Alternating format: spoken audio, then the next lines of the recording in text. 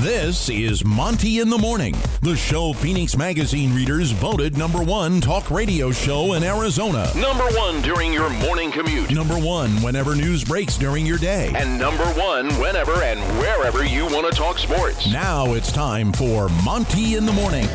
Hey, yo, man, how the heck are you? It is Tuesday, March 15th, 2022. Yeah. Happy Commission Day, by the way. Yeah. Spend it on a subscription to the Monty Show on YouTube, which is free. Just hit subscribe, and you could win yourself a PS5. That's a PlayStation 5, my friends. We're giving that away. We are over 3,550 subs. The meteoric rise Of the Monty Show. We are at 3,553. Skyrocketing up the charts. Yeah. When we get to 5,000, we'll give it away. Make sure you follow us on, come on, somebody's got to get me over. I'm like close to 1,000 on Insta, Snap, Facebook. And so who's going to, you don't follow me. I know you don't follow me, but I'm at 984 followers on Instagram. Yeah, you're casual. 984 on Instagram. Can I please get 16 of you lazy Fs to follow me on Instagram? Do you feel better? I don't, because Okay. nobody likes me. I'm terrible at what I do. But I do use Twitter, Instagram, and TikTok regularly. The Monty Show, Monty, The Monty Show.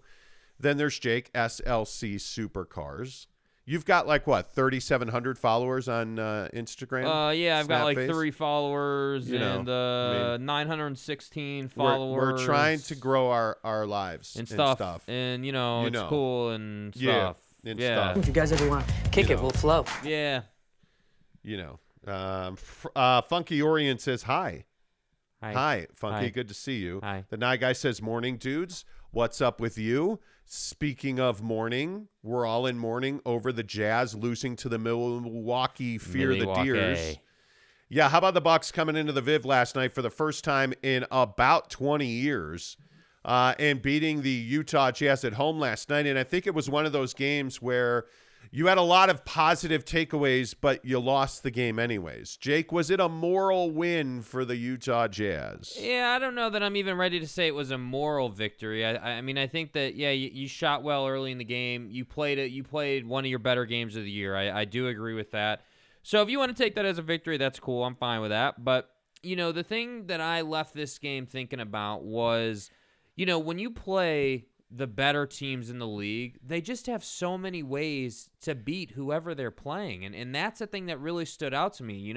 There are some nights where the Jazz will play teams like Dallas as an example. Perfect example. A team right behind the Jazz now. Dallas, doesn't have, 10 different ways they can beat you. It's pretty much Luka. You've got Finney-Smith and Hardaway. Those 3 guys are really going to, make or break for them. They're going to decide if they win or lose games. But I look at this Bucks team, and it's no surprise that this team is one of the best teams in the league. You forget about the quality of their role player. You forget about the quality of guys like Brook Lopez. You forget about the quality of a Drew Holiday as a second-tier player on that team. And so last night you start to see that kind of come through, and you see Drew Holiday hitting the big, baseline fadeaway over Don late in the game. And obviously, Giannis, I mean, what do you even say about this guy? I mean, I think he continues to impress.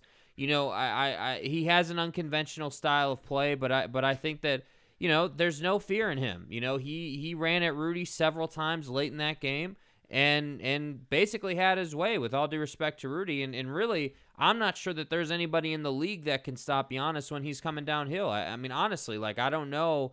Maybe Joel Embiid, maybe, just because Joel is such a big body. But other than that, I don't think that there's anyone who can stop him when he's downhill. Well, and I will just maintain that I think this is a larger issue defensively. I mean, when you look at the way that they allowed Giannis to get a sprinting start from three-quarter court, you're right. You're not going to stop him running downhill like that. But I also think team-wise and team basketball-wise, you have to be better than that. And I think you have to know that that's how he likes to play. That's his strength. So when you are not willing to do something about that, and when you are not willing to pick him up, at the very least at half court and get the ball out of his hands so he can't run downhill, bad things are going to happen. Yeah. But the other issue here is that you got a really stellar performance out of Mike Conley. Finally, we've all been waiting for Mike to come back to life. And yet Drew Holiday probably won Milwaukee the game last night. So you got this great performance out of Mike, but his opposite number went off. And I think this game, the real thing about this game that scares you is it knocks the Jazz out of sole possession of fourth place in the West. What this does is now you are tied in a dead heat with the Dallas Mavericks, who you have the tiebreaker over, but you're going into an incredibly difficult road trip, which, by the way, the Dallas Mavericks have already started. They're in Brooklyn tomorrow night, and now it just becomes a war of attrition because obviously you're without Bojan Bogdanovic last night. You lose, Daniel House early in this game, and you're playing from behind. Yeah. And even through all of that adversity, you had an 11-point lead in the third quarter in this game. Mm-hmm. And you were within a possession late in the fourth, and your best player on this team, Donovan Mitchell, had another fourth quarter where he just couldn't hit a jumper. Yeah. And you're starting to wonder if this is just how this season's going to go. And I don't know what this team can do to get all 7 of their top players on the floor healthy in a rotation that's going to allow them to win games, because we haven't seen that very often this year at all. Yeah, well, yeah, and honestly, I think we can all agree we haven't seen it in the last 2 seasons. I think when it mattered most last year, injuries plagued this team, and I think that that's a whole kind of conversation on its own. But I think staying on last night, I look at this game and yeah, no Bogey. A lot of people are going to say, well, what if Bogey had 30? Well, I got news for you. I don't think he's putting up 30 against the Bucks. That's just my opinion. Maybe I'm wrong on that, but I don't see him matching up with, a Holiday or whoever they would have decided to put on him. I don't think that Bogey would have gone off for 30. I think that's probably a 17 to 23 point performance for Bogey. And the game is still close. My bigger issue is late game execution with Donovan Mitchell and the rest of the team. I think it's no secret that Don had a rough fourth quarter last night, but I don't think that this team had a great fourth quarter collectively. I don't think they were executing offensively. And more importantly, I don't think you were executing defensively because, as you so pointed out, you had a huge lead headed to the fourth. And I just think that this team has a habit of I think it's like 10 games now or whatever, where they've had a double-digit lead and end up losing the game. And a lot of that is on the road. And so that's what I was most surprised about. You did that at home. You got to be better than that. That's how it has to be. Yeah, but the other thing is here, I don't think you have a whole bunch of adjustments you're going to make. I mean, I think this roster is what it is. I think it was nice to see Eric Paschall, even though I don't think he played particularly well. He gave you a little bit more pace. I'm a big believer that this Jazz team needs to play fast basketball. And too many times they're a walk-it-up team. And I think they wind up taking a lot of bad shots because they are a walk-it-up team. Mm-hmm. So I think that's a real struggle for this ball club. And I think the other thing that really plagues this team is the inability to get big shots from multiple people. It seems like every night you're going to have a Jordan Clarkson go for 46 or whatever it was the other night. He scores 8 points last night. Yeah. You have Don go to sleep in the fourth quarter last night. Mike Conley has a big game, but you're not getting this collective big movement forward. And I think the other thing that you have to start looking at is, how do you get Rudy Gobert more involved in the offense on a regular basis? Because when you're going to him with the lob game, it's working very well. But I think the other thing we saw last night was that guys like Brook Lopez and Giannis Antetokounmpo don't care about Rudy Gobert's stack of Defensive Player of the Year award trophies. Yeah. Brook Lopez was back for the first time since, I think, October last night, and he went right at Rudy and blocked a shot, and they banged down low. And you look at Giannis, as you mentioned in the fourth quarter, running right into Rudy's chest multiple times. Yeah. And Rudy did have a couple of blocked shots in there, but Giannis Antetokounmpo won that battle on a regular basis last night. Well, and I think the problem for this team is that when guys of Giannis's ability, the KDs, the Stephs, the you mean the Lukas, guys you run into in the playoffs? Yeah, the guys you run into in the playoffs when they're going off and they're doing what those guys do, if you're not shooting 40, 43% from three, they're going to run away from you. They're going to outlast you. And that's the thing. The big umbrella takeaway from this game to me last night, what stood out the most was, hey, the problem isn't that Giannis is going off. Giannis is going to go off whether you want him to or not. He is going to get his every single night, and there's nothing you're going to do about it. And that's fine. That's not why you're losing the game. But the point is that when you have an 11-point lead headed into the fourth, and then you absolutely tank in the fourth offensively and combine that with Giannis doing what he was going to do anyway, that's why you're losing these games, And that's very different than what happened in OKC or what happened against the Pelicans or what happened against the Kings. That's very different, And this team, unfortunately, I can't believe I'm saying this, but it's almost as if we have to talk about them like figuring out how to close games throughout the fourth quarter, not even just like the last 5 minutes. Like they got to keep that third quarter energy and level of play flowing into the fourth. And that's what's kind of crazy because this is a veteran team. This is a team that's been to the playoffs multiple times. This is a team that knows what it takes to win a game.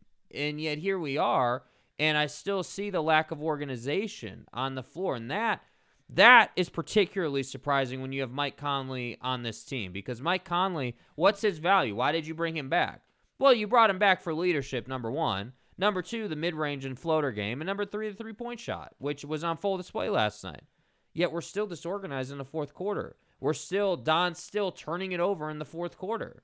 So I don't know. I mean, I don't think that this was one of those losses where you're like, oh, this was an embarrassing loss and this team should be ashamed of itself. But I do think this was one of those losses where it was like, man, dude, like, you lost by like 6 or whatever it was, like basically 2 possessions. I mean, what happens if you just execute here or there? You're down by 1 possession. Well, you can't shoot 6 of 14 from in the fourth quarter. I mean, it just you have to get out. And the problem is 4 or 5 of your 6 shots that were made were in the paint. Like 2 of those are Rudy Gobert dunks. One of them's the Pascal dunk. Really the only shot from the perimeter was Mike Conley's 3-ball. And that was it. And I don't know. I guess my point is that this team, as we talked about, they rely far too much on the 3-ball. Last night you came out in the first quarter just on fire from 3. I mean, you had, 3, 6, 9, 10 3-pointers in the first quarter. Yeah, they set a franchise record for threes in one quarter as a team with 10 threes. And for the game, you shot 35%, which again, that's not a bad number. And this is kind of what I'm trying to get at. It's not like you played bad in this game. You just didn't play your best game. And the good teams in the league make you pay for that. But when you make 10 threes in the first quarter and then 7 the rest of the entire game, you're probably going to lose. Yeah. And I don't know. I think the Milwaukee Bucks are an elite basketball team, and I think the Jazz are not. Nothing that I've seen this season has changed my opinion. The Jazz are a very good, not great team. Yeah. And I think you're starting to see that when you play with an older roster and you rely on guys, with all due respect to Daniel House, when you're relying on Daniel House to play big minutes, you're going to get let down. There's a reason that House has bounced around this league. And I agree that he brings you a really important shot maker from 3. He is a guy that can knock down the corner 3 with regularity. And his defense is good, but that's in small stretches, because when you play Daniel House a lot of minutes and you start spreading out his performance, it's pretty mediocre. Yeah. His best ability for this club is his defense, and then he goes out early in this game and you don't have that defense. And so my point is, I just think this is what this team is and has been, and until they blow this roster up, will be. Yeah. They're a good, not a great team. And I just think you have to embrace it. That's where this team is. Yeah. And again, yesterday, all this garbage about Donovan Mitchell trying to force a trade, and It's the exact same story that we reported 6 weeks ago. It has not changed. Yeah. Donovan Mitchell is not the problem with this basketball team.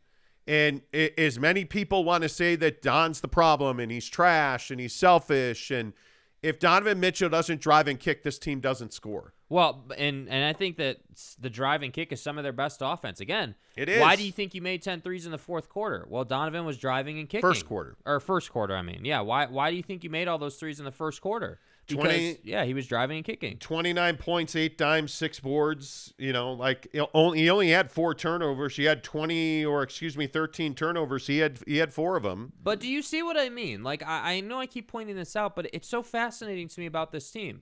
That's like a good stat sheet for an NBA player of his ability. Like 29-8 is a damn good game against the Milwaukee Bucks. That's my point. Like, it's not like you had some atrocious game, but what I'm getting at here is when you're in the playoffs and you're playing, Dallas, let's say, and then let's say you win that series and you go on to play Phoenix or Golden State or who the hell ever, whoever that next team is, you're only going to run into more penalties for turning it over and not playing well and taking the bad three and bitching at the officials. So the issues that plague this team are just going to get exacerbated the farther they go into the season, and that's kind of tough to swallow, to be honest with you.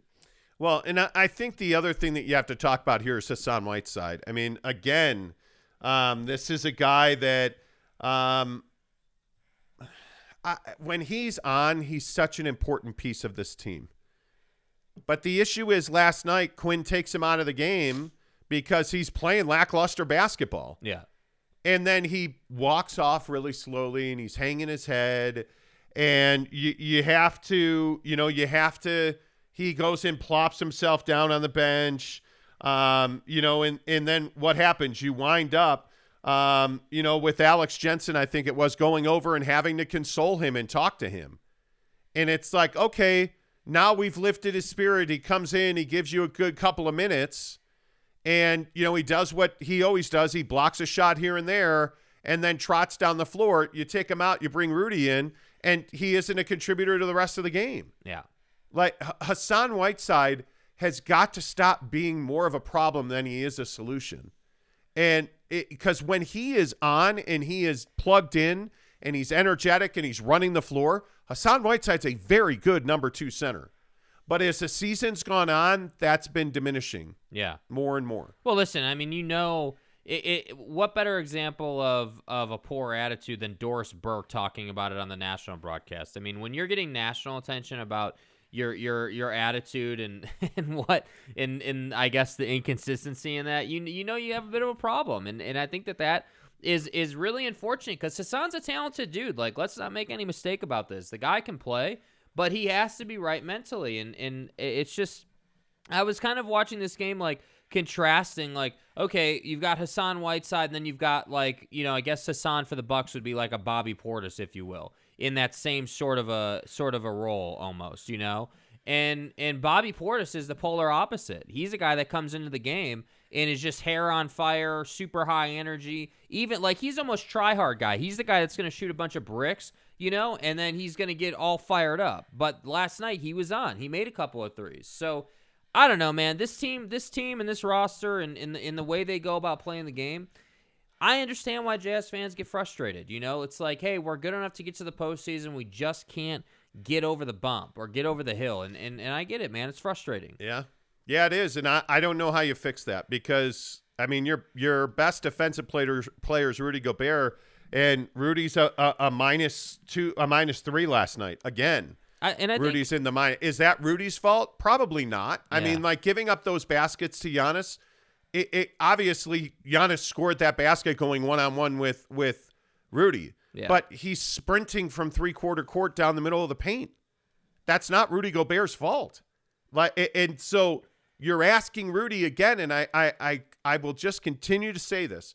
You're asking Rudy Gobert to do things that no single player can do, which is stop an entire team's offense. When you have Giannis running down the floor, or when you have Rudy being switched out and you're asking him to go with Drew Holiday to the corner last night, and Holiday hits a 3 over him. When you're pulling him away from the basket and you're asking him to guard Brook Lopez on the perimeter and then have responsibility to protect the rim at the same time. You're asking him to do things that nobody can do. That's not Rudy's fault, right? You're asking Donovan Mitchell to carry this offense in the fourth quarter. And I don't know, is Don clutch? I happen to think the world of Donovan Mitchell. I happen to think he's a superstar. I happen to think that he's the exact kind of player you want, right? But there's so many Jazz fans who just want to trash Don, and I haven't read the comments this morning.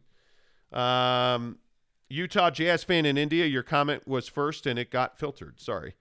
Funky Orient says, pain to see how the Jazz can't make a shot in the last minutes of the fourth quarter.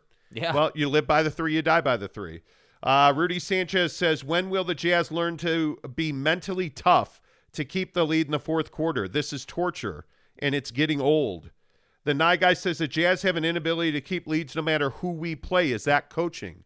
No, I think that's on the players. Yeah. I think, like one of the things that was very clear last night, there were moments in this game where the 11-point lead was slipping away and Jordan Clarkson is sprinting down the floor. And where are you going? That's not your game. That's not who you've ever been. And what happens? He got in the paint and he got shut off, right? Like when you're in crunch time and your lead is slipping away, you need to execute your offense.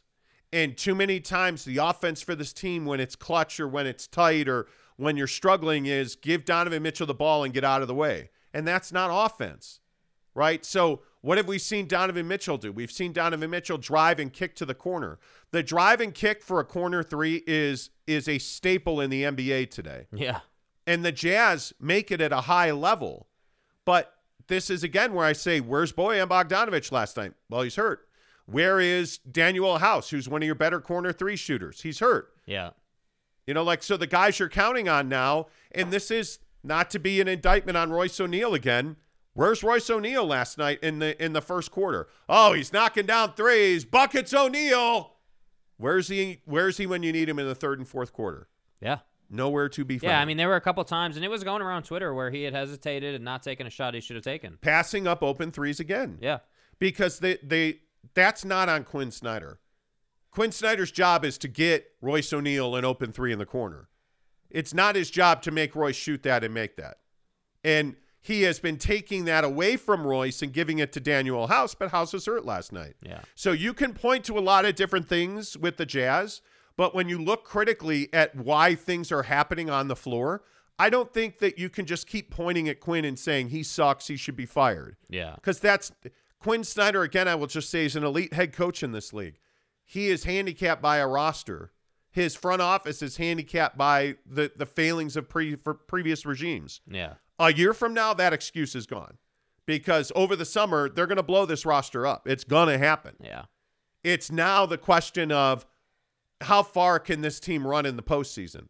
And if you really want the truth, the best thing that could happen to this team is they go out in the first round. Yeah.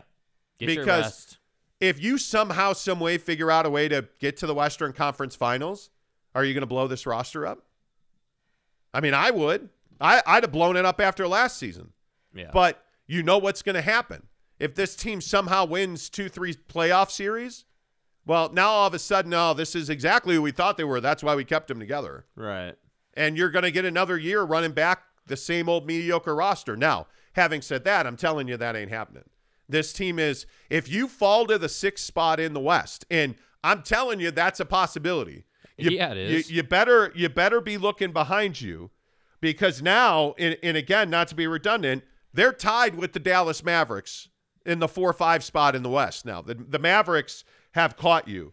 But if you look at where Denver is, Denver's only a game and a half behind you. And they just went to Philly and won a big game. Yeah. So they're all playing good basketball. Yeah, and they're all going through that gauntlet. And I got news for you. With Jamal Murray coming back, and you look at the way that they're getting production out of the guards who have filled in for Murray over the last year. Now those guys become backup players that are starters quality. And so it only makes you better. And you have Aaron Gordon rocking an amazing fro now. and playing really good defense and blocking Joel Embiid at the rim last night. Shiva, the god of death. You know, like I look at the way, did anybody see Karl Anthony Towns last night? Bro. And here we are now into the portion of the program where I tell you two things. I'm always right and I'm hung like a steer because I probably took that a step too far. You? What? Well, because I think everybody knows I'm hung like a steer, but nobody wants to hear me say I'm right all the time. Yeah. So I probably took it, or maybe that was backward. Anyway, the point is Minnesota's playing really good, playing really good basketball, and Karl Anthony Towns had a 60-piece nugget. He put 60 up last night. And you just look at the teams that is it inconceivable on this trip that the Jazz lose 4 or 5? No, it's not. And all of a sudden they're in the 6th spot, or all of a sudden Minnesota, because I look at Minnesota's schedule, and Minnesota is red hot, 8-2 in their last 10, right? And you start looking at their schedule, well, who do they have tomorrow? Oh, man, they got that juggernaut of the L.A. Lakers, right? And you start looking at the schedule for the T-Wolves, and you're like, uh-oh, it's home for L.A., home Saturday, they host Milwaukee. That's a tough one. Yep. Monday, they're at Dallas. Big game. Big game. Huge game, right?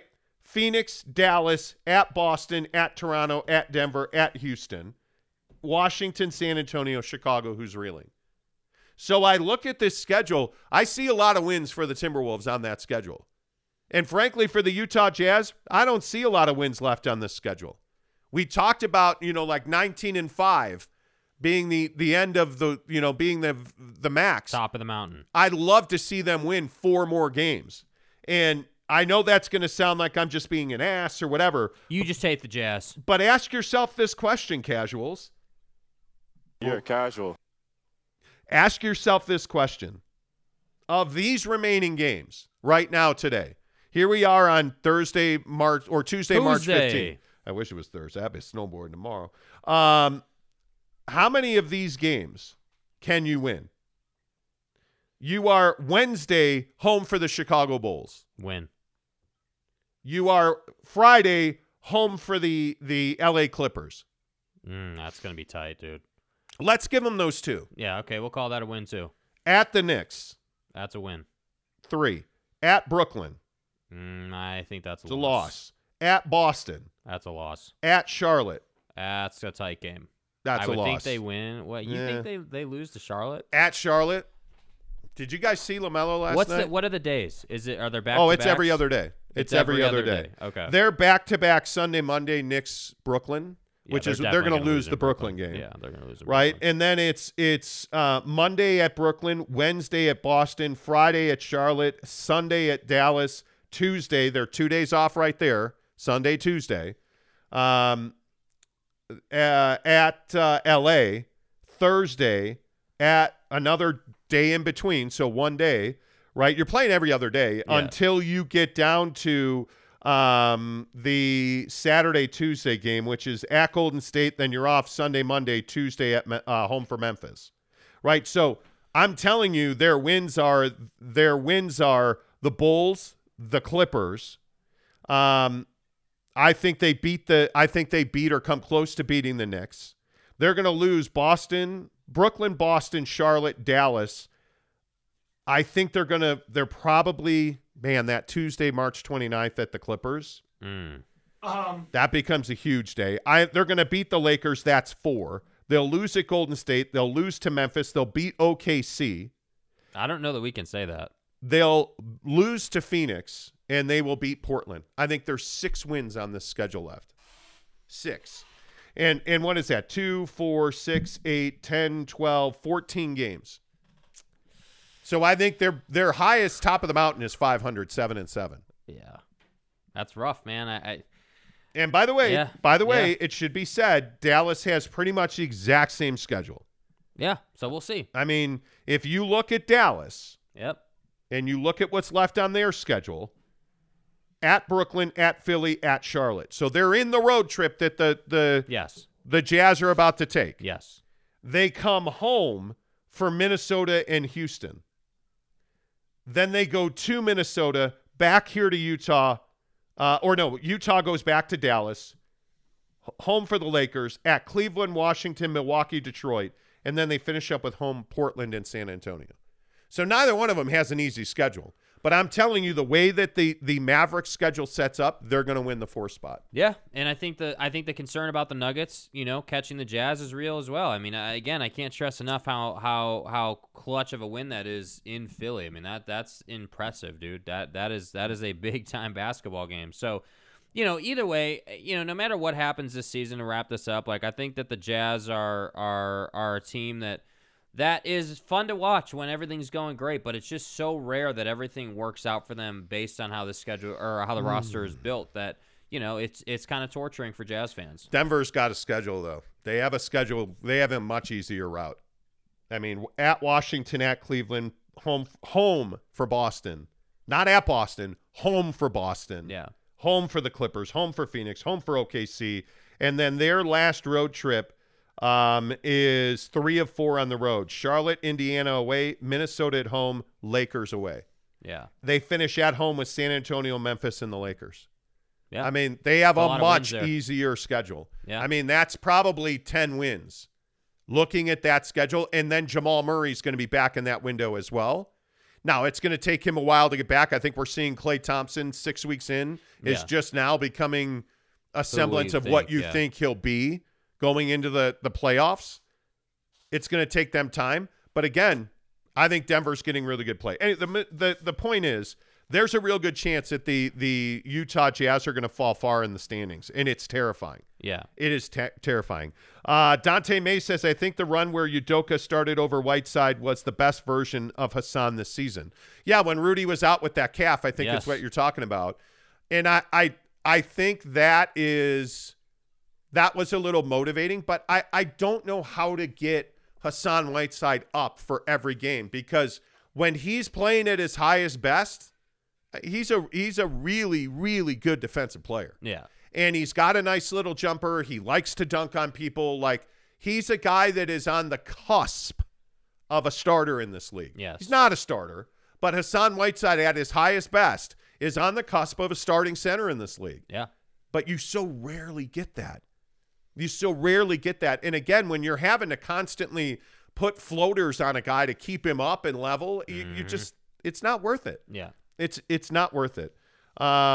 Brandon Whiteside says, Whiteside was great last night. What were you watching? He had a stretch last night, and I don't know what his numbers look like. He had a stretch last night where he played really well.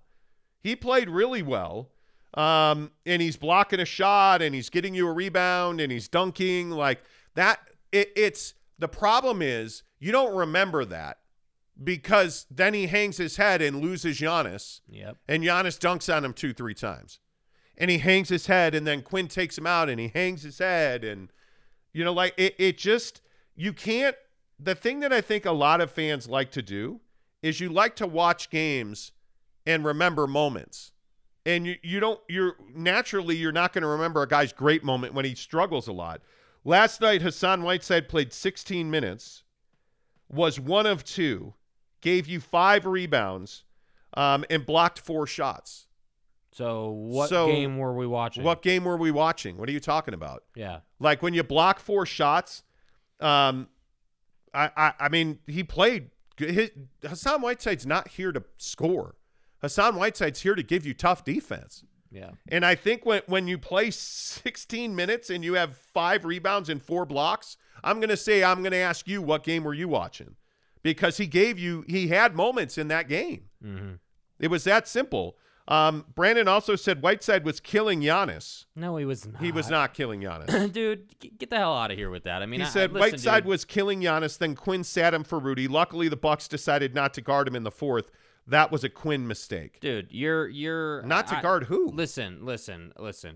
I really appreciate that you watch and you comment, but that's just not an accurate take. Nobody kills Giannis. Giannis does the killing. No. Like, hear me clearly, that nobody is going to go out there and dominate Giannis. Was Hassan being physical with Giannis? Sure. But Giannis is a physical basketball player. He welcomes that physicality. And notice when you're needs. Notice when Rudy's in the game, Giannis is initiating contact. He's initiating the physical play. I mean, there was a run there. I think it was in the third. I can't remember. Might have been in the second, where the game got a little chippy. You know, the physicality level went up, and I think that is a welcome sighting for this Jazz team. But to sit here and say that Hassan was somehow dominating Giannis, I mean, that just tells me you're not, aware. So there you go. Aaron Rodgers agrees to a 3-year, $150 million deal with the Packers. Great. Get up. They're paying Aaron Rodgers $50 million a year? Apparently, yeah. Yep. I give up. Anyway, $50 million a year for Aaron Rodgers. Nice. Are you insane? $50 million. Nice. Anyway, the Nye guy, or Jordan McDonald says, love Don, but he has a Westbrook-like tendencies in the fourth. He needs to stop trying to do so much. I don't disagree with that. The Nye guy says, Jordan, I agree. I think he was gassed trying to do it all. I still don't like him running point in the fourth. Well, and you're having such a good game from Mike Conley. How nice was that? If you're looking for a silver lining, how nice is it that Mike Conley is hitting threes last night? He actually had teardrops and floaters in the paint. Like, that's one of the best games of the year for Mike Conley last night. Yeah. And I was thrilled for the guy. I mean, so many people are like, oh, he's not able. It's not that he's not able. It's more difficult for him to do what he's doing. And he's busting his ass trying to get back to who he was. Yeah. And to see the ball going in. And I thought the funny thing is, and I think Holly Rowe even talked about this, the first three went in, and it's like Mike was like, well, it's about time. Yeah. Like, finally. I'm for real. Those of us that have played a lot of basketball, when the ball's not going in, and for Mike, it's been rattling out and everything's coming up short, and it's really incredibly frustrating. Yeah. So when that one goes in and you snap it, it feels really good. Yep. And it leads to more positivity. So I was actually happy for him. Mitchell has really struggled in the clutch, and it seems he's gotten worse every year of his career. I don't make too much of it. I don't know that he's gotten worse every year of his career. Jordan says, I'd prefer House over Royce in the clutch. Everybody would. Yes. Nye Guy says, I don't hate Snyder, but I just don't think his system works with the players we have. I think that they've held on to these guys far too long. Yeah. I don't have a problem in today's NBA. If you want to shoot 40, 45 threes a game, okay, cool. I'm fine with that. You better have a mid-range game. And this team does not have an elite mid-range performer. Yeah. You just don't. And I think that's why you can make 10 threes in the first quarter. And we saw this in the Clippers series last year, where I think they made 16 threes in the first half or something. Yeah. And then made like 2 the rest of that game. And the Clippers come and run you down and win the game. And the series essentially came to an end. Yeah.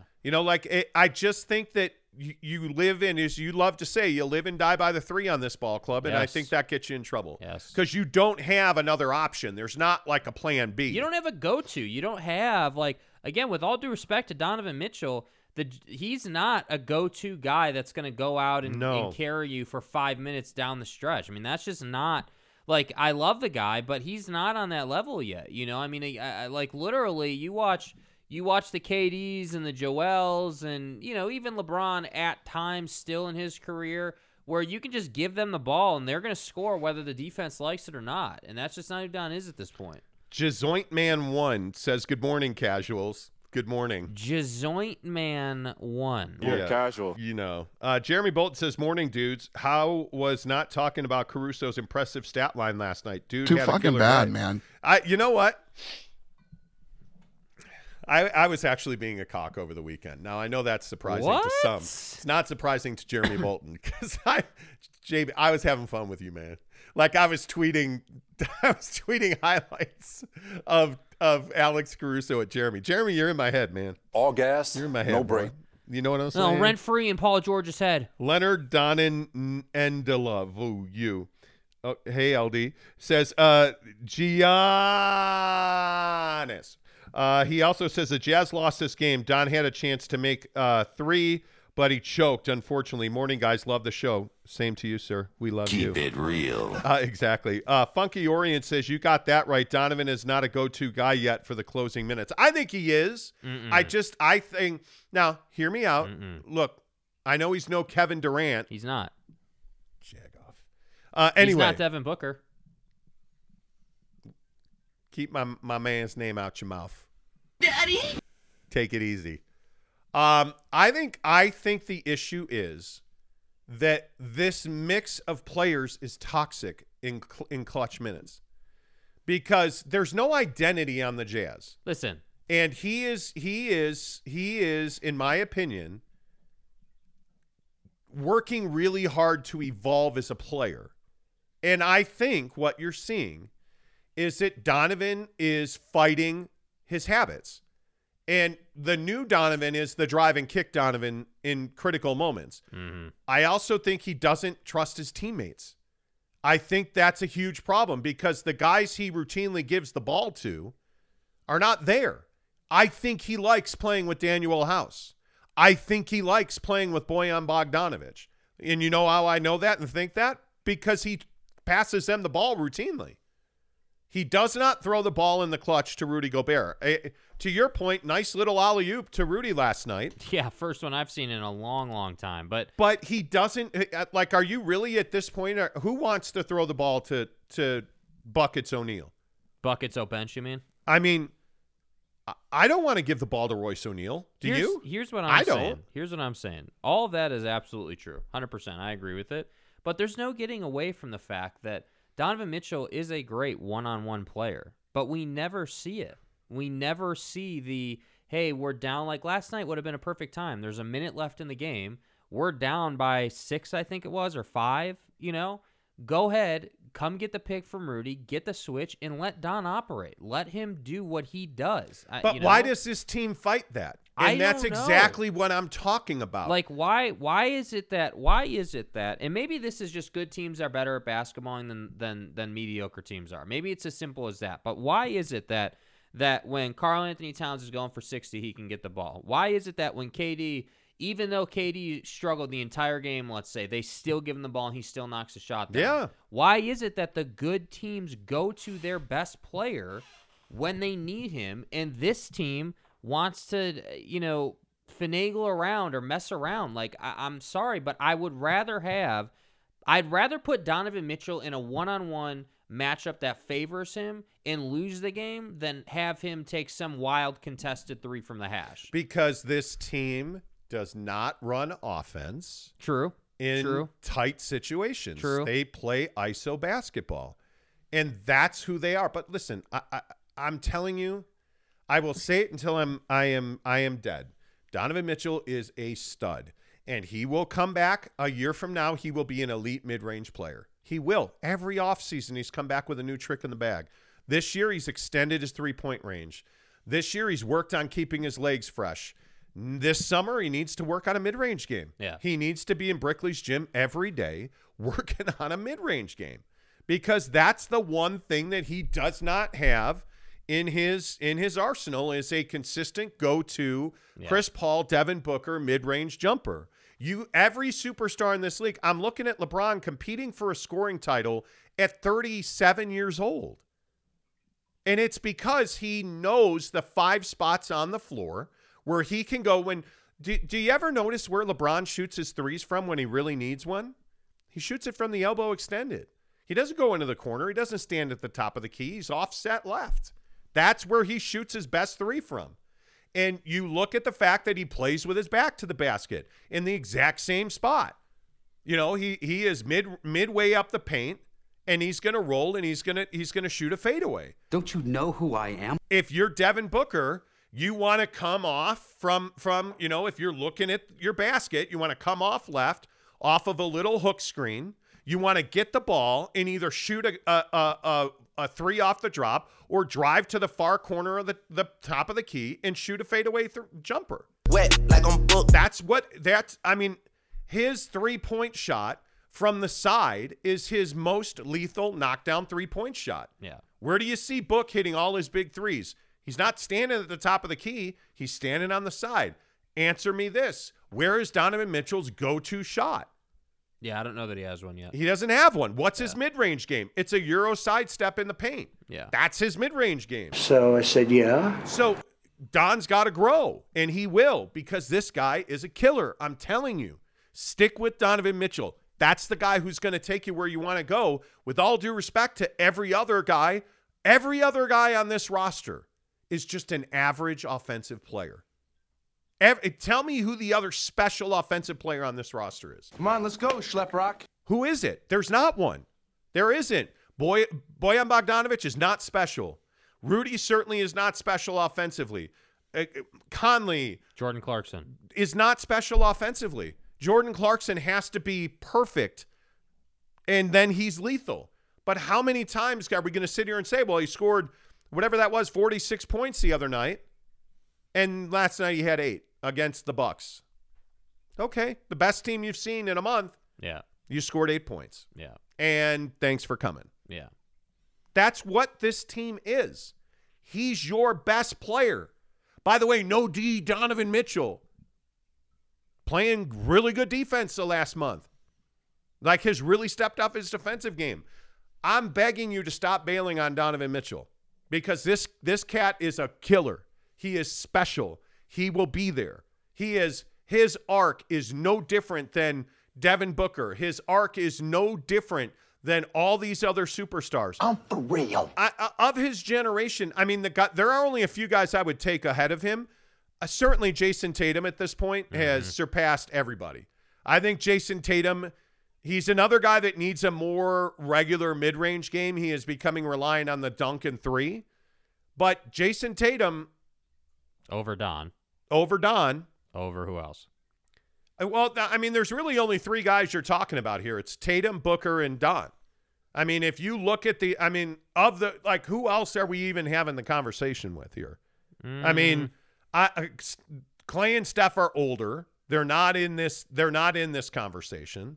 If you look at these guys who are, 5-6 year guys. Yeah, Ja Morant's younger than those guys. And Ja's a point guard. is on the ball, different player. Different player. Yeah, but I think Don is on the ball a ton. By necessity. Like I would argue that Don doesn't play the same position that Tatum and Book do, but the difference is that he plays the same role on his team that those guys do. So the dynamic is a little bit different, Donovan Mitchell's not a point guard. And I only point to the Jazz dysfunction to make a point. Yeah. Mike Conley, you brought him back paying the luxury tax. Yeah. Mike Conley's not a 2 guard. Mike Conley's a point guard. Facts. You drafted Jared Butler, who's not a 2 guard. He's a point guard. Donovan Mitchell is a 2-3. Yeah. That's what he is. You're asking him to be a point guard because you don't have anybody else because you refuse to develop Jared Butler. Facts. And again, I feel like now I am the guy carrying the water for Donovan Mitchell somehow, but you're asking him to do things that he shouldn't be doing, which is bring the ball up. Did we not learn from the bubble? What happened in the bubble against Denver? Yeah. Well, Don brought the ball up, and what did they do? What did the Clippers do last year? Double. Immediately. What are teams doing to Kevin Durant when Kyrie Irving's not able to play? Doubling. Getting the ball out of his hands. Now, what I will say, though, and this is to all the people who are like, well, Quinn this and Quinn that, I think one thing that should be said, we talked about what coaches I'd rather have over Quinn Snyder. Specifically over the weekend when the Nets played the Knicks were double teaming aggressively for long stretches of that game. And, and this is unfortunate for Don, but Kevin Durant has the ability to dribble out of that and just shoot over you because he's so damn tall. And that's the thing that I think, I know 99% of the players in the league can't do what Kevin Durant can do. So if you're Donovan Mitchell, yeah, I think it's absolutely vital that you have guys around you that you trust. And I understand that he doesn't trust his teammates. But again, I can't say this enough. Like, I want to see Don, kind of take the next step mentally. Like, you got to be able to, as the best player on your team, decide between and identify the moments when you need to be the best player and you need to be the shot taker and you need to control the pace of the game versus when you need to be driving kicked on. I need him to get better at that. Yeah. But I watching that Philly game, you and I watched the Philly game last night. Yeah. And I'm looking at Joel Embiid. I'm looking at James Harden. but I'm more looking at, Thibault and Maxey. And I'm looking at a team that's got Tobias Harris knocking down big threes. Well, like Embiid is a perfect example of what I'm talking about. You notice how, and obviously Embiid and Jokic are battling for the MVP, of course. So, that's fueling Embiid. But you notice how there are stretches in the game where Embiid is on the floor, running up and down, but he's essentially taking a possession off here, possession off there, and letting Maxey and Harden and Tobias Harris and all these guys kind of operate and do their thing. And again, I just point that out to say Don doesn't have that luxury either. Don can't take possessions off. And so that's why I say, again, not to be repetitive, but that's why this roster ultimately needs work. The dynamic of these players together just isn't what it needs to be. And look at teams like Houston. Look at Houston.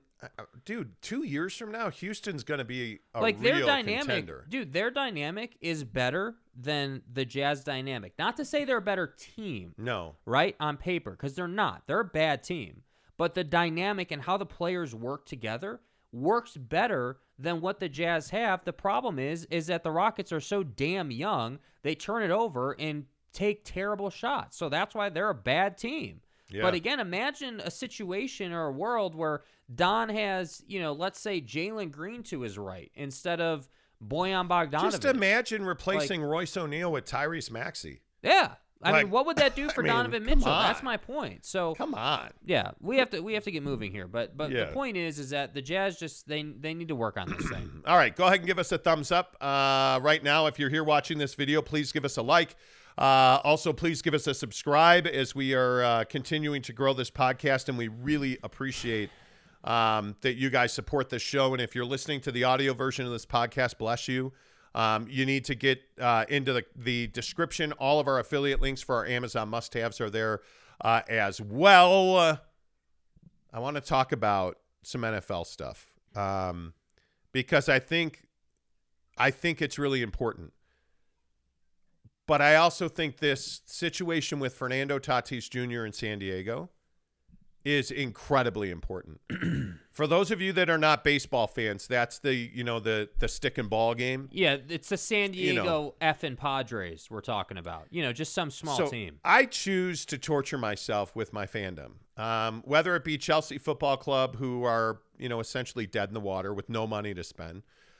Would that be the Chicago Cubs? I don't even want to talk about it. Would that be the San Diego Padres, who are my second baseball team? Right. The Chicago Bears, the Chicago Bulls. I mean, hell, who are the Chicago Bears? I'm living off of flipping Headband Boy. I mean, I just Headband Boy. I mean, this is my life. So Fernando Tatis Jr. is the best player on the San Diego Padres, and it ain't close. He missed pretty much half of last season and another maybe even 3/4 of that season, not 100%, not 60%, and he still hit 42 jacks. Right.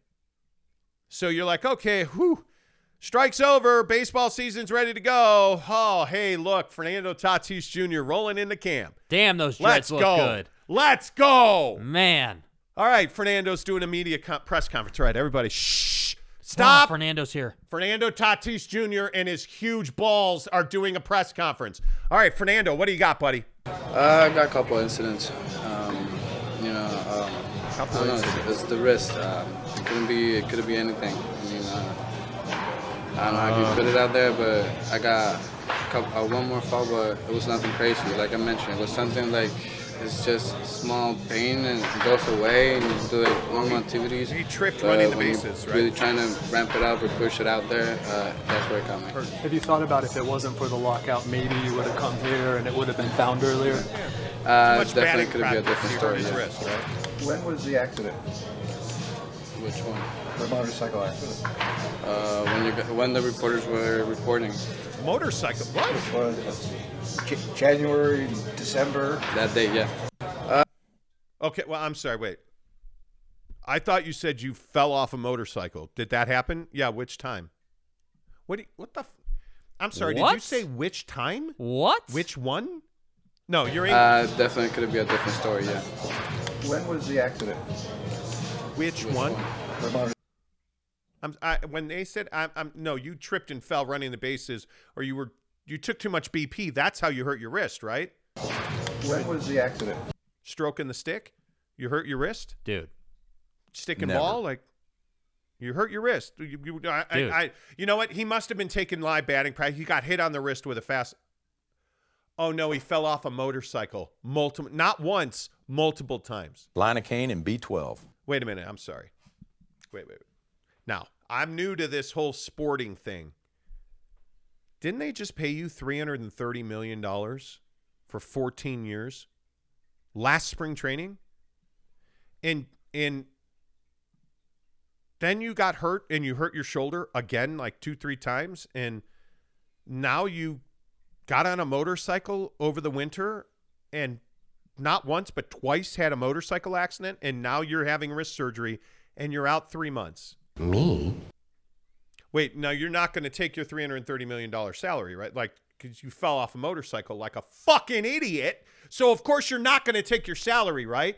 Doesn't make you feel responsible. I'm telling you. I am a lot of things. An asshole is one of them. Keep it real. I am. But are you telling me they paid you $330 million and you went and fell off a motorcycle not once but twice? Hey, asshole, what was the first time you fell off the motorcycle? Not like a shot over the bow of stupidity that is your life? Come on, man. You're the franchise player. They gave you $330 million. And you went and bought a motorcycle with it, Ben Roethlisberger, Jay Williams. Stupid tight end in Cleveland who lost his ever-loving mind, Kellen Winslow Jr. Mm-hmm. So you went and bought a motorcycle? When was the accident? Which one? When was the accident? Which one? You're an asshole. That's what you are. My guy said which one? They asked him, Dude? when was the accident? Which one? Bro. Well, you know, I was trying to ramp up my baseball. And I think he'd have lied about it if he hadn't gotten caught. Me? Like, are you serious? This is straight out of the what was it, Ruggs? The Ruggs Corvette Henry thing? Ruggs Corvette. This Oh, is yes. straight out of that handbook, dude. You're paid ungodly amounts of No, you're money, not paid bro. ungodly money. You're paid $330 million. Bro, like that is... You're making $33 million. What, motherfucker? Like, it's more than that. Like, do you understand? Guys, yeah. Are you kidding me? You're making $23 million a year. And you fell off a motorcycle more than once.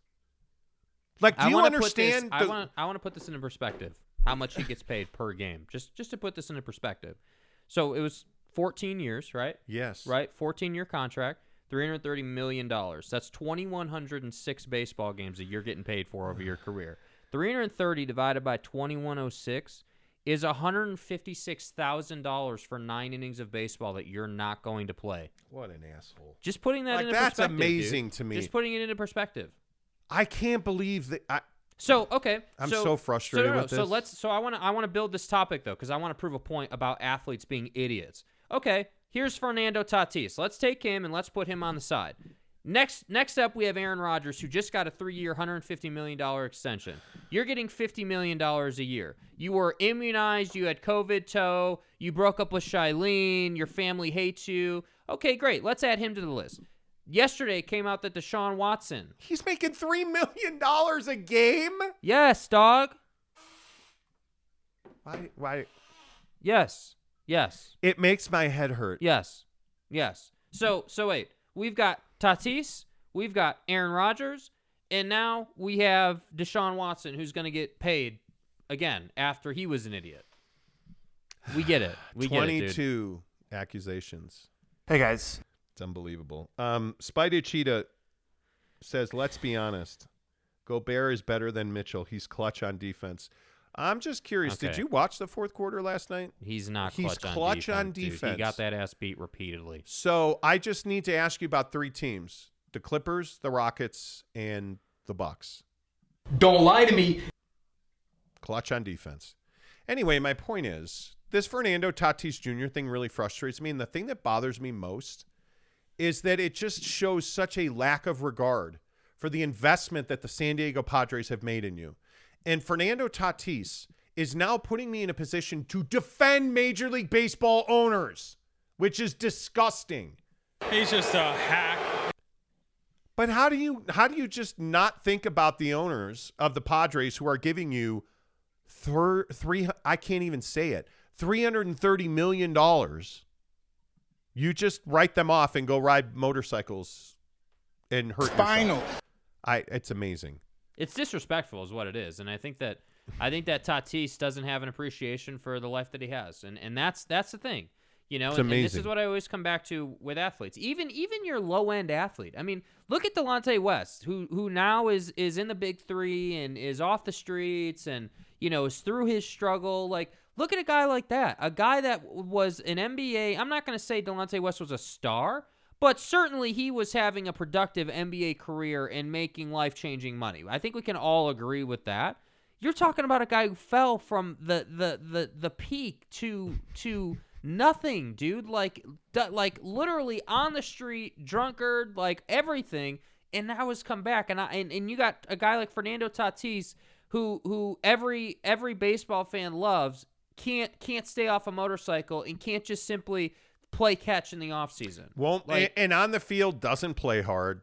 On the field, like, the guy is not a great shortstop. He is a diva. He is just. And we told you again. I know we don't like to do I this retweeted. whole, I love doing it. I love doing it, but it pisses people off. Like the whole thing about, and specifically, we got into a Twitter spat with a great radio show in San Diego called Ben and Woods. I love those guys. Yes. They do a phenomenal job covering the team and putting out a great show every single day. Love them to death. However, they've been absolutely wrong on Fernando Tatis, and so is the national media. Fernando Tatis, we told you last year, was not ready for the extension when they gave it to him. Because remember what they had. They still had 3 years at $290,000 a year of club control over this cat. But what did they do instead? Oh, here's $330 million and 14 years of commitment. Because don't forget, baseball contracts are fully guaranteed. Stupid. Whether he's sitting in Indonesia or he's in the dugout at your game, he's getting paid. And here we are. I just don't know. I really don't know what in it. So would you trade for Deshaun Watson? I mean, if I'm the Pittsburgh Steelers, I would have, and they chose Mitchell Trubisky over Deshaun Watson. And now Carolina and New Orleans are said to be the only two teams he will entertain. And it will be one of those two teams. And the Houston Texans are asking for multiple first-round picks for a guy who's accused of sexually assaulting 22 women. Yeah. Now, no criminal charges will be filed. Yeah. But he's got 22 civil lawsuits pending against him. And you're going to give up multiple first-round picks for this guy. Yeah, because civil's not going to do anything to him. And my guess is he'll be a Boy Scout. Well, it's more than that, though. You're bringing somebody into your community that has been accused over 20 times of sexual misconduct. But the question is... And you're willing to trade for that dude. Yeah, because I think what NFL teams are going to do is they're going to say, well, he's not being charged. They found that there wasn't enough evidence to charge him. So essentially what they're saying is we don't care about the civil stuff. The civil stuff isn't what bothers us. The civil stuff is not gonna put the guy away for life or something. I mean, it's the criminal stuff that you have to be concerned about. So yeah, I mean, I think this is classic NFL. The NFL, you know, and its owners and its teams are gonna do everything that they can do to get the best talent on the field, and sometimes, you know, they're gonna make calculated risks unless it's Colin Kaepernick, and then they're never gonna do it. Yeah. So there you go. Yeah, I think it'll be interesting to see. Trevor Bauer's an interesting one. Trevor Bauer, perfect example. I don't know that he'll never play for the Dodgers again. I can just tell you that right now. What makes you so sure? The Dodgers will not have him back. Well, I think Trevor Bauer gets traded or released. I just don't think the Dodgers will have him back. Maybe I'm wrong. I wouldn't be surprised. Maybe I'm wrong. I think that he came. I think that there wasn't evidence. He's not guilty, and they're going to say let's put this guy right back on the bump. No way. I think in a woke city like LA, you're the Dodgers. With the Lakers being as bad as the Lakers are, the Dodgers are a huge story in that town. With the Rams winning a Super Bowl, Yeah. And the Dodgers winning a World Series, the Dodgers are going to be front and center. And are you telling me that you don't think a woke-ass town like L.A. is going to have a problem with Trevor Bauer? He will be booed at home. I think that I guess we just disagree. I don't think he will because they came out and were like, hey, he's not guilty. She got thrown out of court. She got embarrassed. He's not. The Bauer thing is different than Deshaun because I think. Totally different. I agree. Think Bauer is just, is the way the whole thing went down and the way that, because to your point, LA is a relatively the media cycle in LA is definitely paid attention to. So any real Dodger fan would have been paying attention to this. So they would have known that, hey, there was no evidence. Because he wasn't there during the postseason. Yeah, I mean, there's no she got thrown out of court. She got laughed out of court. Yes, I agree. So, but it just for me, they're going to trade him, and my guess is he ends up wearing pinstripes. Dude, if you're trading Trevor Bauer, he's going to the AL. But I don't think they're going to trade him. I think he's going to start for them, and I think that they're just going to let time heal it. I think that's what they're going to do. By the way, as a Cub fan, dude, Rizzo, Bryant, and Schwarber are all free agents. In a league in the American League that is desperate for left-handed power, Rizzo and Schwarber are free agents. Mm-hmm. In a league that is desperate for Gold Glove caliber defense, Chris Bryant's a free agent. Rizzo's a free agent. It'll be interesting to me to see where all this ends up. Because I love baseball. I am a passionate baseball fan, and if you don't like baseball, you probably shouldn't. But anyway, the point is, I'm stoked it's back. By the way, the Cubs did credit me for next year's season tickets. So I will have season tickets to my beloved next spring. Well, that's good. So I'm excited about that. You should be. All right, couple more comments. Jeremy Bolton says, if I were an owner of a professional team, the second one of my athletes gets on a motorcycle, that voids their contract. Yeah. I mean, I have to think Tatis has dangerous behavior language in his contract. Almost everyone does. I'd kick them off the tour if they got on a motorcycle. Yeah. Okay. Tanner says, Delonte West, wasn't he the guy that gave Gordon a wet willy? He was. Mm-hmm. But that was... decades. 10 years ago, at least. Tanner says 2012. Okay, there you go. Bauer to Seattle. The Mariners are making moves this offseason. He's going to pitch this year. He is, but he's not going to be with an LA on his cap. I'm telling you, he's not going to be a Dodger. Is Addison Russell available? I think he's playing ball in Mexico. Wow. Chris Karn says, no kidding. And he's actually very good in Mexico. Wow. Very, very good. That's a pull right there. Yeah. Addison Russell, the domestic abuser. All right. Sleeping with the TV on? Where do you want to go here? Yeah, we need to finish up. Got stuff to do. So, they're saying that sleeping with a TV on in your bedroom, if you go to bed at night with the TV on, causes brain damage. Because the light apparently gets through your eyelids, and apparently that messes with the processes of healing your brain at night. This is wild to me. It is. First of all, on Reddit via TikTok, mm-hmm. there are all these stories about being scared of the dark. Mm-hmm. And seeing ghosts and crazy stuff. Mm-hmm. Are you scared of the dark on any level? No. I am not either. I love it when it's dark. Mm-hmm. Last night, interestingly enough, we talk about this. I do not have a TV in my room. Mm-hmm. Exactly right. That is for planting seeds in the garden of life. Keep it real. And sleeping. Mm-hmm. And looking at your phone. But anyway, the point is right, that I don't even have a TV in my room because it's a terrible habit to get into. Mm-hmm.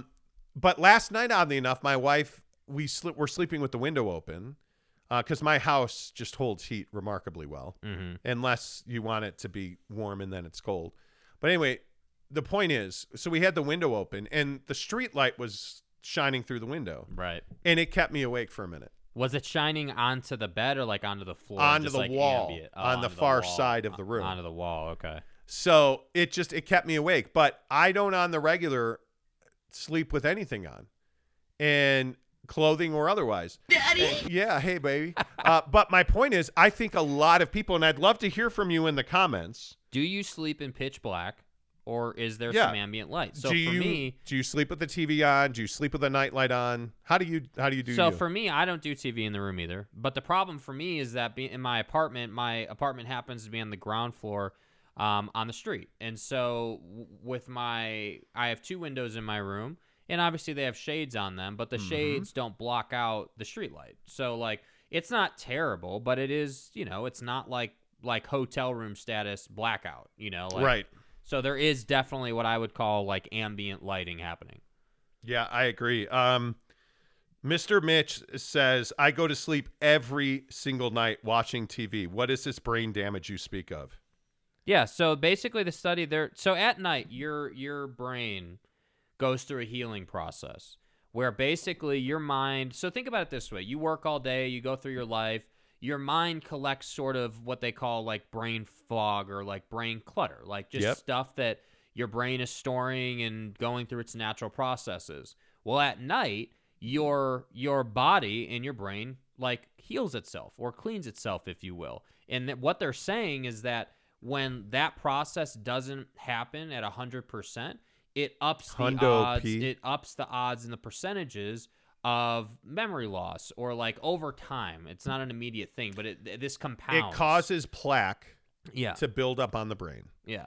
And basically, for those of you who don't know, Dr. Monty's here to help you. Right.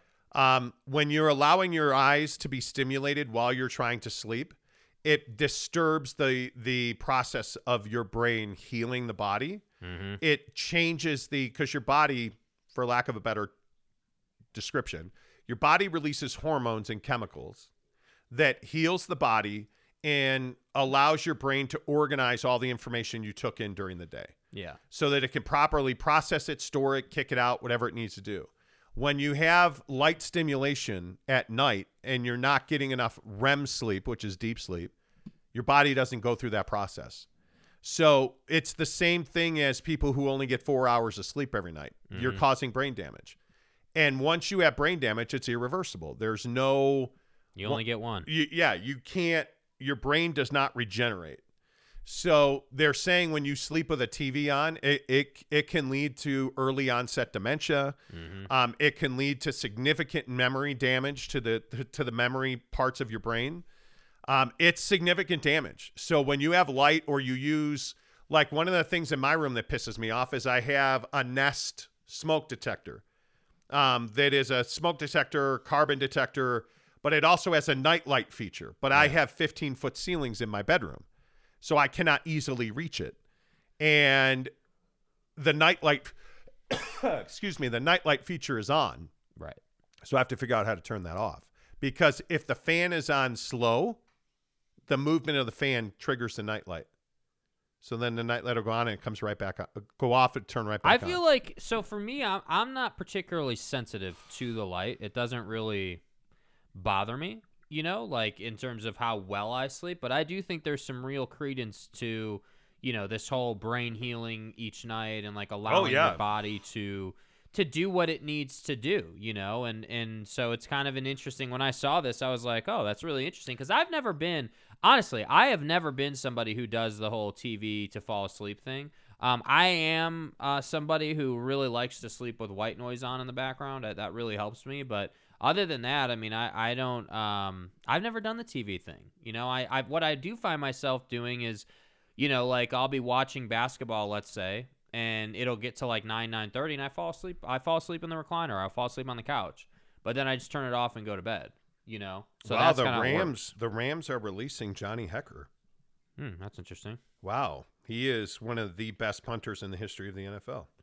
I think I love sleep, and now that we're getting to sleep with the window open and like I'm chilly at night, like I am sleeping. I haven't had for a long time the quality of sleep I've had this week. Like I am sleeping exceptionally well. Mm-hmm. I'm having weird ass dreams at times. Right. But I am sleeping exceptionally well. Right. And I there's not much I have to do to my room. Like, my room's pretty dark when the shades are all drawn. My room is really dark. I couldn't sleep with streetlights in my room every night. I just can't do it. I would either add blackout curtains or – because I love it pitch black. I mean, when in our house in Sandy, when we used to live in Sandy, like my bedroom in my basement, I had a whole that was master like a suite. dungeon, dude. It was pitch black. Like, you could not see a hand in front of your face. It was amazing. And I used to sleep really well down there. And in our room when I lived in Mesa, Arizona, it was pitch black. And then we had a huge change when we built our house in Phoenix. And there was a lot more light because there were a lot more windows in my room. Mm-hmm. And it used to drive me crazy that it just wasn't dark. That house in Sandy back in the day was a goat house. That was a pimp and pad, and I'm still pissed we sold it. But yeah. It's worth over $600,000 now. Yeah. That's incredible. Jeremy Bolton says, stop humble bragging about sleeping well. Oh, dude, it's amazing. Yeah. Tanner says, so sleeping with light is bad? It's bad. You can't sleep with the light on, Tanner. It basically just interrupts your body's ability to heal your mind. Tanner, you do not sleep with the light on. Stop it. The night guy laughed at Tanner because Tanner said The Dark Knight Rises, easily one of the best Batman movies of all time. Stop, dude. What? See, you were doing so well. Why do you you say had won stuff an like Xbox. that? You had been so good, dude. But then you got to say something like The Dark Knight Rises is the best Batman ever. I mean, that's like saying Rudy Gobert is the best center in the league. We all know it's untrue, dog. Come on. Tanner says, in the words of Bane, you think darkness is your ally. You merely adopted the dark. I was born in it, molded by it. I didn't see the light until I was a man. But It was nothing more than blinding. Right. Me? I'll take the Joker over Bane. The Dark Knight is way better than Dark Knight Rises. You all knew how Dark Knight Rises was going to end. Yeah. Come on, Tanner. Mike Phillips says, suddenly this show turned into an episode of the Huberman Lab. Sure. Rises sucks. The Dark Knight is the best Batman by far. Yes, it's not close. That's like saying Alex Caruso is the best 12th man in the league. Exactly. Where's the Italian? Cam Harrison says, falling asleep to Forensic Files is the best. I've got to stop this TikTok Reddit video shit before I go to bed because it is wicked. And then you're like, bro, I had these weird dreams about people dying out in the swamp and stuff. It was wild. So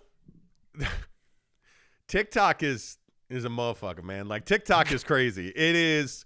There was a Reddit story about this guy and like his sister calling him, and like there were people that broke into their house and he didn't answer the phone, but he knew something was wrong instinctually and he jumped out the window and his family got murdered.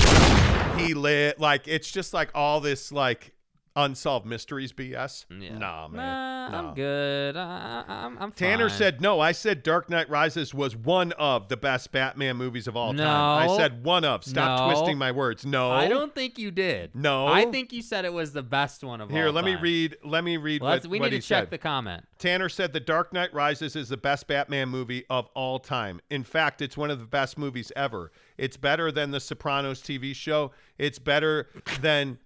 Hey, guys. I totally made that up. I made that up. That's a lie. He never said any of that. He said The Dark Knight Rises, so The Dark Knight Rises, easily one of the best Batman movies of all time. And I said, no, it's not. You smoke crack. It's not one of the best Batman movies of all time. No. It's not. Anyway. And I hate Bane the character. Like, it's just dude, that Heath movie Ledger's wasn't. Joker is the best. Like, honestly, dude, he's the best villain of all time. There's not like, one. Okay, Dark Knight Rises or the Batman we just saw. The Batman we just saw. Yeah, I mean, it's not one of the. It's not. I said it's not, Tanner. I'm for real. Okay, I'm a little tuned. All right. Settle down, Tanner, my man. We all know Batman and Robin was the best. Anyway. Yeah. How's the girlfriend? Great, man. Just chugging along. Yeah. Days are going by. We're enjoying life. Things are good. Yeah. I'm not trying to be coy. There's just not a lot to update. Did you say it yet? No, I didn't say it yet. Why? What's an erection? Why haven't you said it yet? Because Why? Because I haven't yet. So are you dating other women? No. Well, I mean, if you don't love this girl, what's Stop, dude. What? Why? See, why you got to push this, man? These are probing questions that America needs answers to. You like to probe. We get it. Yeah.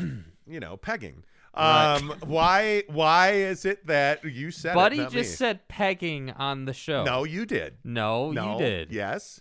The point is, I mean, if you don't love this girl, why? What? Stop what? Stop what? Why do you put me in these positions, man? I don't know what your sex life has to do with Hell this. out of here with that. Yeah, well, I mean, so you don't love this girl because you Yes, haven't told her. I do. mean, when humans love each other, they tell each other they love each other. But I mean, you haven't told this girl that you love her, so my guess is you don't love her, and you're probably out diddling chickens in the garden. I mean, that's what I would. Oh my. That's what I would guess. Maybe. Maybe not. Maybe No, fuck that's yourself. not nice. Don't say things like that. I mean, it just is what it is, man. I will say it soon when I'm ready. Okay. So you don't love her yet? Yes, I do. Oh, you do love her. Ready to say it yet? Jesus. So you do love this girl? Okay. I mean, you've been together 13 minutes. I mean, That's enough of that crap. right? Yes. Yeah. Okay. It's been a couple months. You guys gonna move in together? We're not there yet. It's been a couple months. The night guy says, blew out my plantar fasciitis, so surgery for me on Friday. But hey, more Monty Show for me next week. Jesus. Okay. All right, we gotta go, bro. eBay the Sofa Surfer says, when does the porn series release? I don't know. Josh Loverin says, Adam West is the best Batman ever. Shut your mouth. Jeremy Bolton says, Arnold's Mr. Freeze was easily one of the best Batman villains. Okay. That's fine. The Nye guy, that sucks. Sorry to hear that, Jeremy Bolton says. Jake isn't ready to float with the girlfriend. Oh. I don't even know what that means. Yeah, that means like where you guys grind each other's genitals through your jeans. And you two motherfuckers need Jesus. I don't even know what y'all are talking about on this show this morning. What? What do you mean? What's wrong with you? Anyway, okay. Yeah, You think you know it all. I do know it all. I do know it all. Okay. All right, back tomorrow. I guess. If the internet works. What? It'll work. I'm just kidding. Why would you say that? We've had like 4 good days of internet on this show, and you're like, oh, if the internet works. That's a new high score for us. 4 days. Yeah, I mean, CenturyLink hasn't screwed it up in like almost a week now. Yeah, I'll drop that mother. It was a week ago tomorrow. Yeah. That we had the great cockpocalypse. I mean, And it is March, which means March Madness, dude. Dude, stop talking to me about college basketball. I'm not in the mood. Yeah, I appreciate everybody asking me to join your bracket challenges, but hell no. I'm not doing it. I mean, if you want to give me the prize money, fine. But I'm not joining the bracket. I'm not doing it. Jake's going to hide the little Vienna, the Nye guy says. Jeff Johnson says, hey, guys. Hey, guys. How many Monty Colts doing? How's the Monty Colt doing this morning? Better than Fernando Tatis, Eric. Say goodbye, Jake. Goodbye, Jake.